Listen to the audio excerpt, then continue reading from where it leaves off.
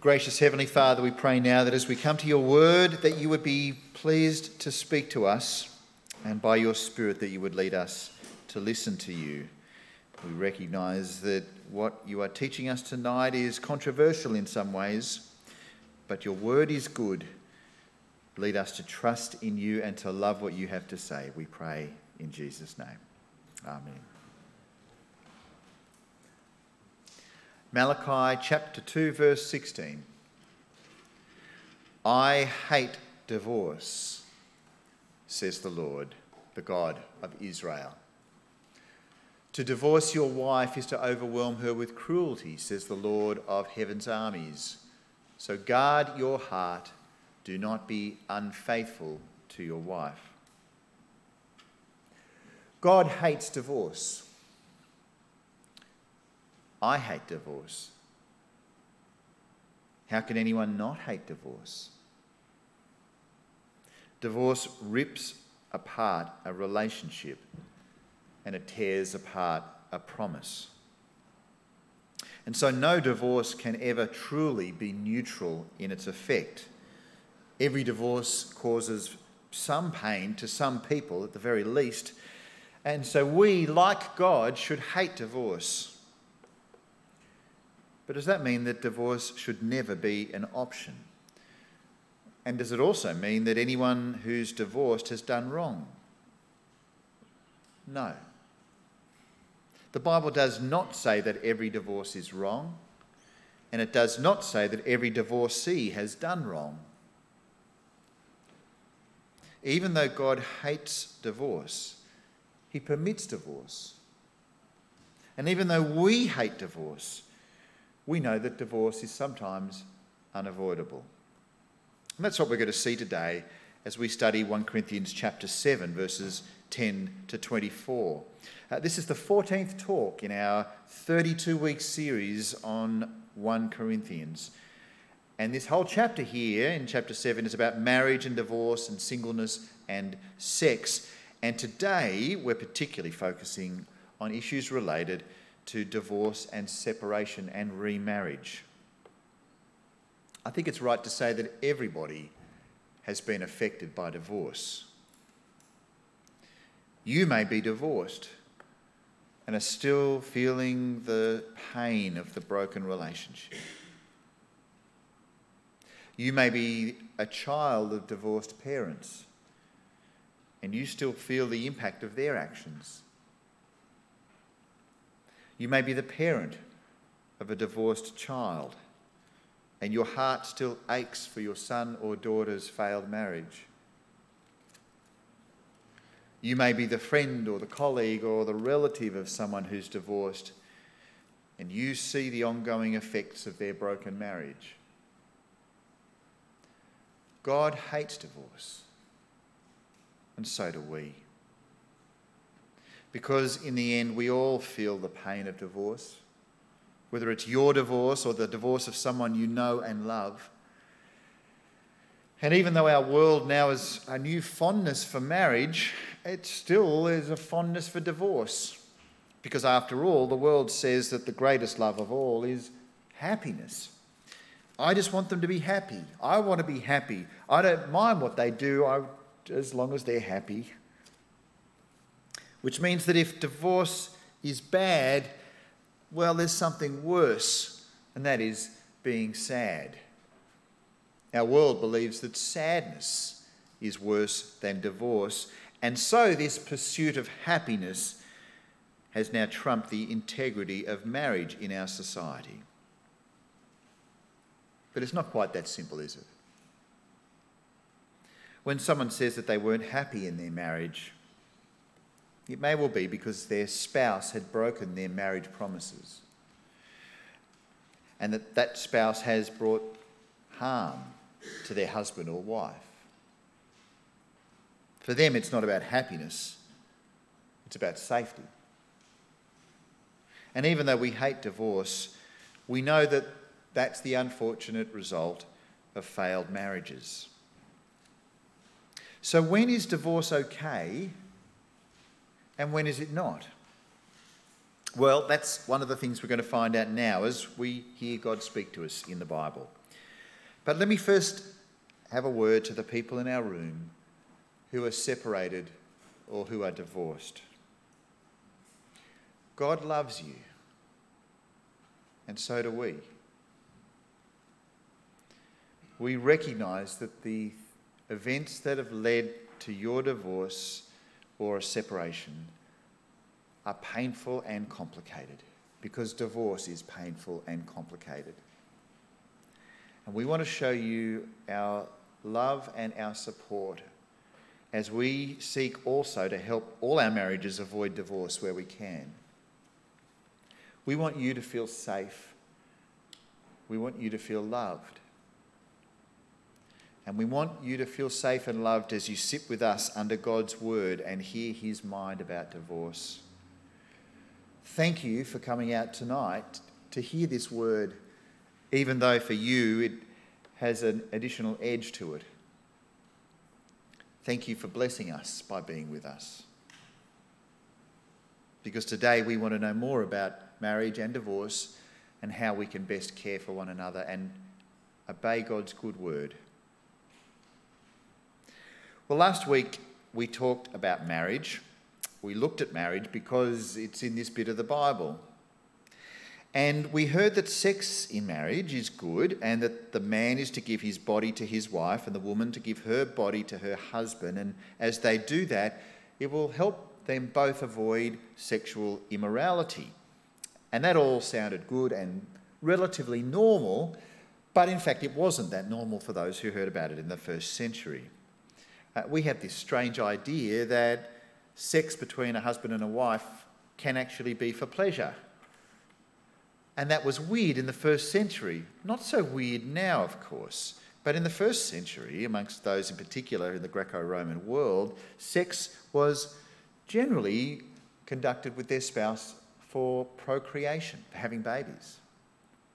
Now, it's not that they didn't have sex, they just had sex with pretty much everyone else except their spouse. Whether that was their slaves, as it was often the case, or the prostitutes, or really anybody else. Which means that what we've been hearing from Paul, from God, about marriage is controversial, and certainly was in the first century. He also said some words to them about singleness. He said in verse 8 of chapter 7, "I say to those who aren't married and to widows, it's better to stay unmarried just as I am. But if they can't control themselves, they should go ahead and marry, because it's better to marry than to burn with lust." We've just come to this point, and this is how we ended the previous section last week. And in it, basically Paul said singleness is best, but marriage is still fine. And that's the context with which we then launch to this next bit that we're looking at tonight. Now he is going to address the marrieds. And he switches to a slightly different topic. Have a listen and see if you can work out just how it fits in with what we just heard. He says in verse 10 of chapter 7, "But for those who are married, I have a command that comes not from me, but from the Lord. A wife must not leave her husband." Paul switches to the whole issue of leaving marriages, divorcing. And he keeps addressing that until verse 16, and then he keeps talking about that a little bit more also right up to the end of the passage in verse 24 today. But as we get to this bit, can you see on the screen, it starts by saying, "I have a command that comes not from me, but from the Lord." What's he talking about there? Well, earlier in verse 5, Paul said, "Don't deprive each other of sexual relations." And in verse 6, he says, "I say this as a concession, not as a command." I mentioned last week that I think that he's sort of saying that he's giving us some wisdom there. He's saying this is not a rock-solid command under every single circumstance, but are words of wisdom that we should take seriously as Spirit-filled Christians. But in verse 10, he does dial it up a notch, because he says there, "I have a command that comes not from me, but from the Lord." What's he mean there? Well, I think he's thinking specifically about the Lord Jesus Christ. He's referring to Jesus' teaching on marriage. And these are the commands that come from the Lord Jesus, not merely words of wisdom, but commands. Let me read out to you a few verses from Matthew 19, just to have clear in our heads what Paul expected the Corinthians to have clear in their heads. Matthew 19, verse 4. "Haven't you read the scriptures?" Jesus replied. "They record that from the beginning God made them male and female." And he said, "This explains why a man leaves his father and mother and is joined to his wife, and the two are united into one. And since they are no longer two but one, let no one split apart what God has joined together." Then why did Moses say in the law that a man could give his wife a written notice of divorce and send her away? The people asked. Well, Jesus replied, "Well, Moses permitted divorce only as a concession to your hard hearts, but it was not what God had originally intended. And I tell you this, whoever divorces his wife and marries someone else commits adultery, unless his wife has been unfaithful." See, Paul goes right back to that command when he talks about marriage and divorce, and he talks about a word from the Lord. That is the grounding upon which Paul would say to the Corinthians, a wife must not leave her husband. It's very clear and very absolute. That's how Jesus spoke of marriage. But Jesus also said that divorce was once permitted, but only because people had hard hearts. And from there he said that divorce and remarriage was like adultery. But he did have an exception there. He said, unless his wife has been unfaithful. And so the bond of marriage remains a bond unless there's the case of unfaithfulness. And so marriage is a bond that is broken by unfaithfulness. See, if one of the two people in the marriage commits unfaithfulness, then Jesus considers the marriage so broken that divorce is now an option. This is the command that Paul echoed as he referred to Jesus' command. So if a person commits adultery, that person has broken their marriage vows by defiling the marriage bed. And that breach of trust and promise provides an opening for divorce if the couple chooses to go down that pathway. This ultimately is a sad but an understandable outcome for those broken vows. But clearly this does not mean that Jesus thinks it's fine for a couple to break their marriage because one of them feels unhappy. And certainly it's not a case that one of them could break the marriage if they felt attracted to somebody else and wanted to marry somebody else than they're already married to. And that's what Paul makes very clear in the next verse. Verse 11, he says, "But if she does leave him, let her remain single or else be reconciled to him, and the husband must not leave his wife."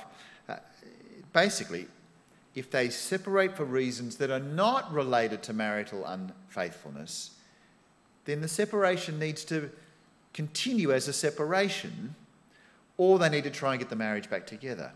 They can't split up because they're just unhappy and then divorce and then remarry. And that is because marriage matters too much. And more than that, divorce is just too awful to embrace lightly. But it's interesting because in the first century I read that divorces were very common. In fact, most marriages did end up in divorce eventually when they kind of stopped being useful. The idea of till death us do part was not really very common at all. And so this idea that the Christian marriage was for life is really uncultural, countercultural. You only divorced the marriage, if you're a Christian, if it was broken by infidelity. But otherwise, Christians were to remain married for life to one person only of the opposite sex. That's how it works, pure and simple. And all this is really interesting and important, and it's really good it's in the Bible. But why exactly did Paul write these things just here, as he's been going through this stuff from chapter 6 about sexual immorality and about what to do if you why does he talk about these different things right here? Well, it seems because he's been talking about the issues of sexual immorality, and in particular, the issue of an unbeliever being united to a believer. Because earlier on, he said that if a believer has sex with an unbeliever, it defiles the church. And so what they needed to work out was how to manage their mixed marriages. And I'm talking about a marriage here between a person who follows Jesus and a person who doesn't. That's the issue that he's now addressing. And so he says in verse 15, don't you realise, back in chapter 6, don't you realise that your bodies are actually parts of Christ? Should a man take his body, which is part of Christ, and join it to a prostitute? Never. But how does that fit into Christian marriage? Well, the question arises, what if you're a follower of Jesus and you're married to someone who doesn't follow Jesus? You're united by sex with them, but you're not united to someone who doesn't follow Jesus. And that's a bit, well, it doesn't quite fit in with what he's been talking about in the previous chapter. That's why he now addresses it. So the obvious question is this: if that brings some sort of defilement, whatever, then doesn't that mean that to tidy things up, all the Christians who are married to non-Christians should just divorce them? No. Verse 12 and 13, he says, now I will speak to the rest of you, though I do not have a correct command from the Lord. If a fellow believer has a wife who's not a believer, and she's willing to continue living with him, he must not leave her. And if a believing woman has a husband who's not a believer and he's willing to continue living with her, she must not leave him. In other words, if there's a marriage between a follower of Jesus and someone who's not a follower of Jesus, God is not saying, oh, just split them up, saying, no, stick together. And the bottom line is, don't divorce an unbeliever to pursue holiness. If the unbeliever's happy to stay married to the Christian, don't break it up. This is the stuff he's talking about. But what about this issue of holiness, of purity, of someone who is a believer with an unbeliever and all that kind of stuff? Well, he answers that and he shows it why it's not an issue. He says in verse 14, for the believing wife brings holiness to her marriage, and the believing husband brings holiness to his marriage.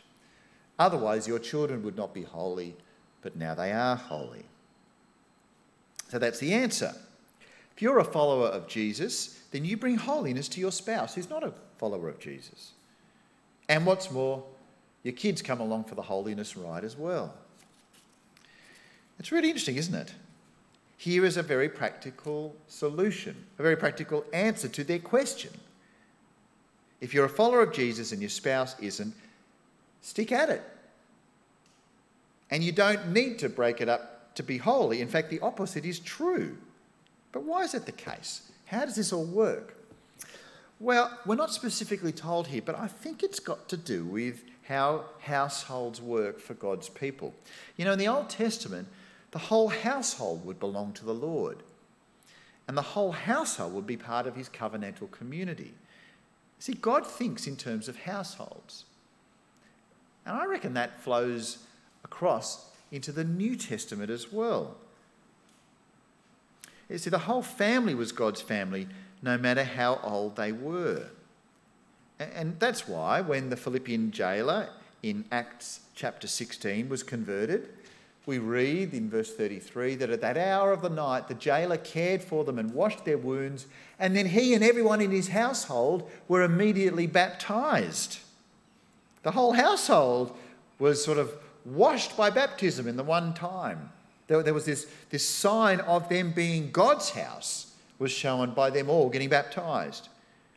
And that's, as an aside, one of the reasons why I love baptising babies, because it's a very physical way for us to show that the people in our household are part of the family of God.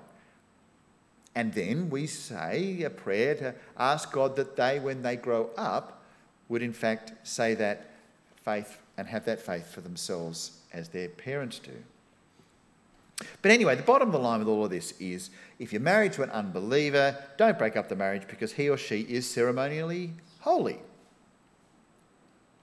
But what if a person does become a Christian and then their unbelieving spouse says, I can't cope with this, I don't like this? Well, verse 15. But if the husband or wife who isn't a believer insists on leaving, then let them go. In such cases, the believing husband or wife is no longer bound to the other, for God has called you to live in peace. And so if the unbeliever leaves, then you, the believer, are free. And part of the reason is that God has called us to live in peace. And so by letting them go in that way, we'll maintain the peace and perhaps provide some hope that they might eventually come to know Jesus as you do. And if the spouse does break up the marriage because they can't cope with you being a follower of Jesus, I'm sure that this verse says that you are free then to remarry. You're not bound to the other. That's what that means. Now, this all sounds very transactional, doesn't it, of course? But it would still be a separation and a divorce. And that, of course, will still hurt. It is so much better if the unbelieving spouse is able to remain married to the believing spouse. And so it's really important that the one who follows Jesus does everything possible to try and keep the marriage together. Why is that? Well, obviously, divorce under any circumstance is horrible. But there's another even more practical and an optimistic reason. Verse 16 says, don't you wives realise that your husbands might be saved because of you? And don't you husbands realise that your wives might be saved because of you? You see, when a person follows Jesus and they're married to someone who doesn't, it's a special opportunity for the person who doesn't yet know Jesus to see what it's like for a follower of Jesus to follow Jesus. And I'm sure that the follower of Jesus is praying regularly, daily, all the time, that their spouse would join them in loving Jesus like they do. And so the command is clear. Stay married to your unbelieving spouse if you can. And in fact, in Peter's first letter, he has a particular command for wives. He says in chapter 3, 1 and 2, in the same way, you wives must accept the authority of your husbands. And then even if some refuse to obey the good news, your godly lives will speak to them without any words, and they'll be won over by observing your pure and reverent lives. We want to avoid divorces. And we also want to have conversions. We want everybody to know the Lord Jesus Christ, including spouses who don't just yet.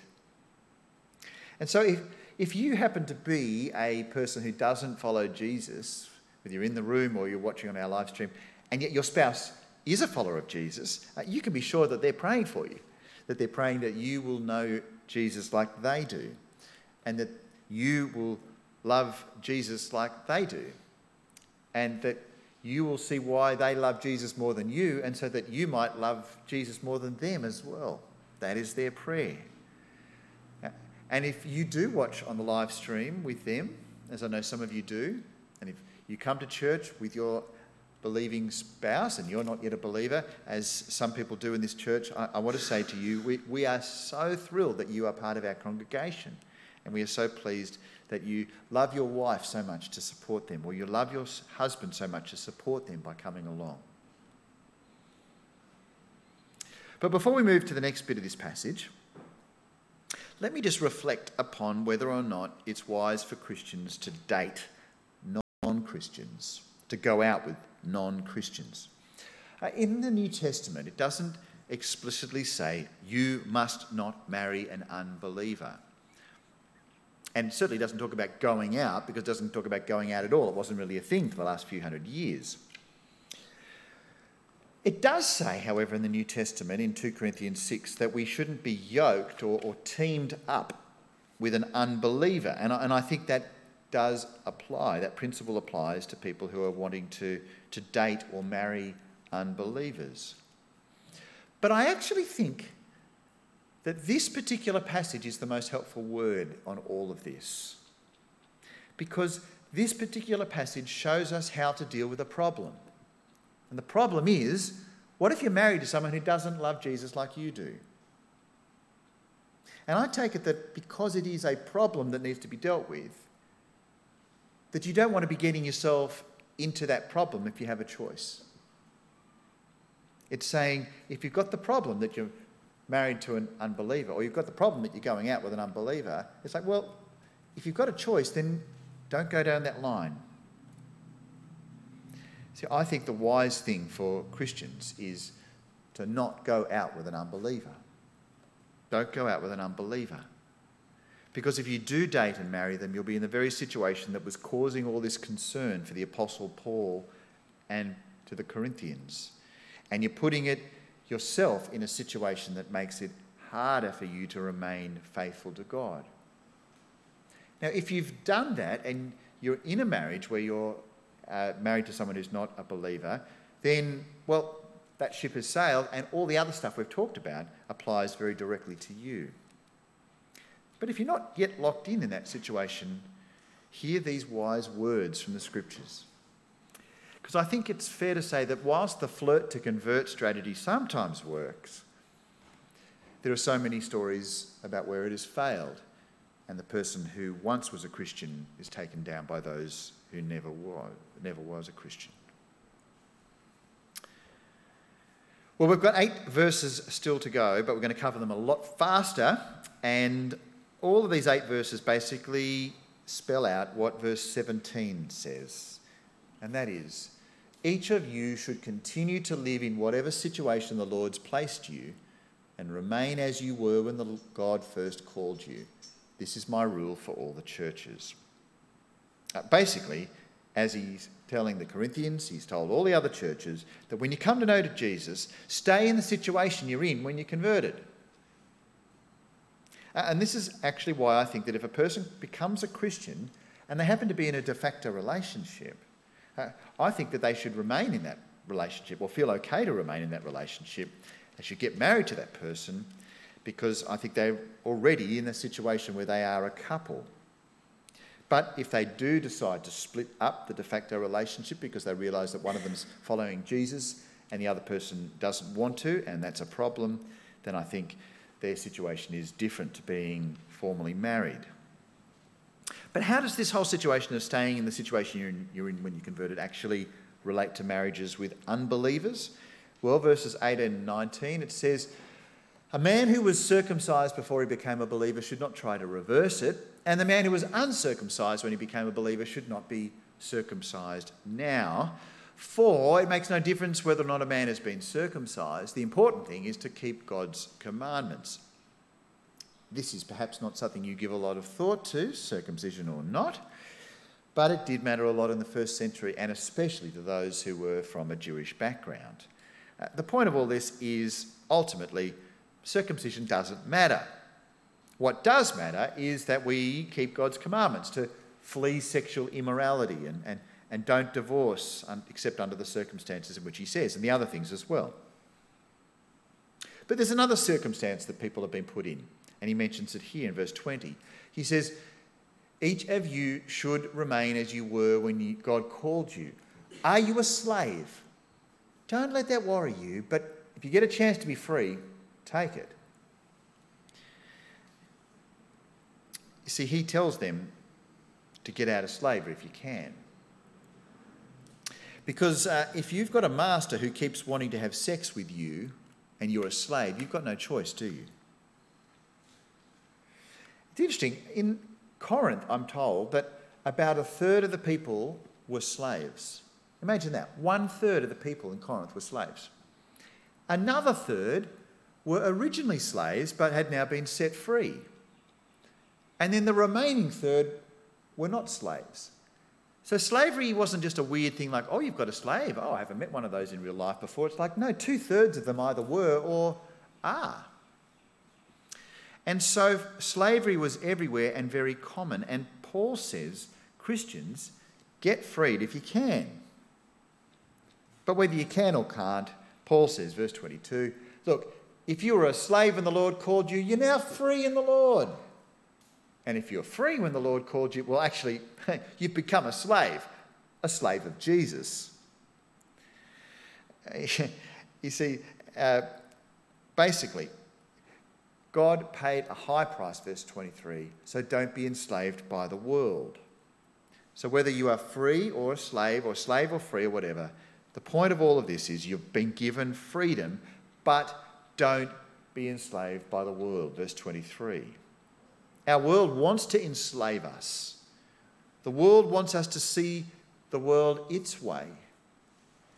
The world wants to distort God's truth and lead us away from him. And one of the ways that the world gets things so wrong, I think, is in marriage, and particularly in divorce. See, the world has a distorted view of divorce. The idea that you can marry and divorce someone like it's like buying and selling a house, or even buying and selling a car, that is tragic and it is distorted. God hates divorce. We hate divorce. And whether you're divorced or not, we're all impacted by divorce. Some of those divorces were unfortunate but necessary. Some divorces happened because a spouse broke their vows by adultery. Some divorces happened because a spouse broke their vows by abuse. Some divorces happened because a spouse deserted the marriage. Divorce affects all of us, some much more than others, of course. But all of us are affected in one way or another. And so it's a fresh reminder tonight that we, with God, should hate divorce. And we, with God, should love all who have endured divorce, as together we await the time when we will all experience life with Christ as his bride in glorious spiritual marriage that will never end in tears. And so, brothers and sisters, hate divorce and cling to Christ.